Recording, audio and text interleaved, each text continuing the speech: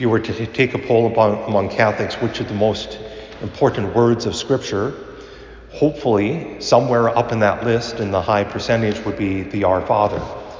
We are, as Catholics, to pray the Our Father frequently, and if taken aside the rosary, not considering that, not that that is not important or whatever, but just in the liturgical prayer of the Church, we are asked to pray the Our Father at least 4 times, so daily.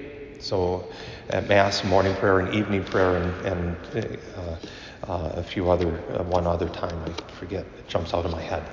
Anyway, because I just do it, or maybe it is the Rosary, at least 1 decade, I think it is. Anyway, for us as Catholics, that is what we turn to, and in that Our Father contains the sum and really the nugget of our faith. That we have a God who is Father to us, that He provides for us, that that there is evil in the world, but God can deliver us from that evil, that God is willing to forgive as much as we forgive others, all those things. Now, if you asked a Jewish person what is the most important, of course they wouldn't point to the Our Father because, well, first of all, that it wasn't written when in the days of Jesus, of course, because Jesus hadn't even, Mark's Gospel doesn't record the Our Father, only Matthew and Luke do.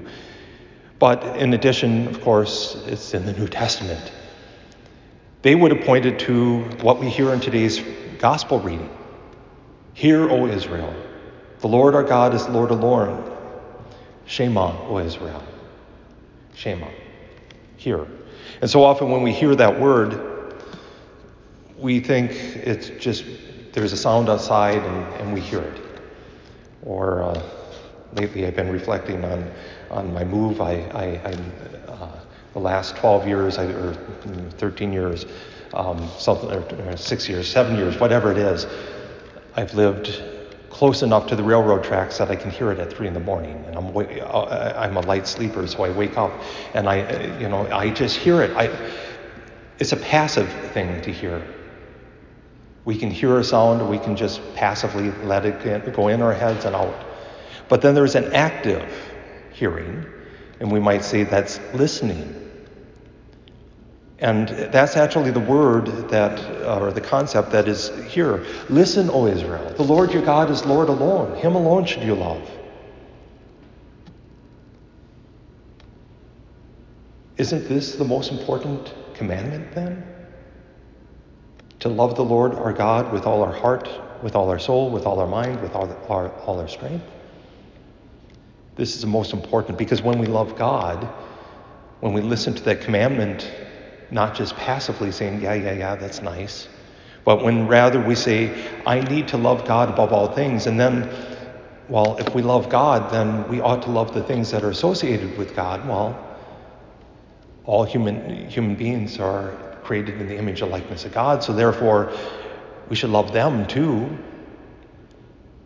And Jesus, just to make and drive the point home, you shall love your neighbor as yourself. And what is love? Well, we spend time with this and such, but love is, of course, choosing the good of another, of setting another's good above your own.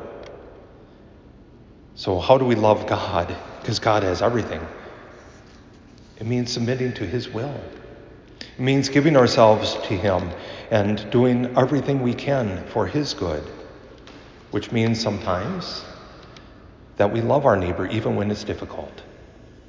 We love those that are different from us, despite that fallen human inclination to hate or despise, to set aside, to ignore.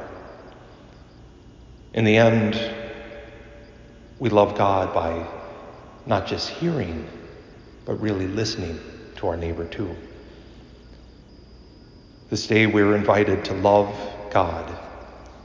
Every day of our life we are invited to love God, but perhaps more than any other time, to really spend time to listen to Him and listen to the people that He's created and put around us, to really listen to their pain, to listen to their joy, to listen to them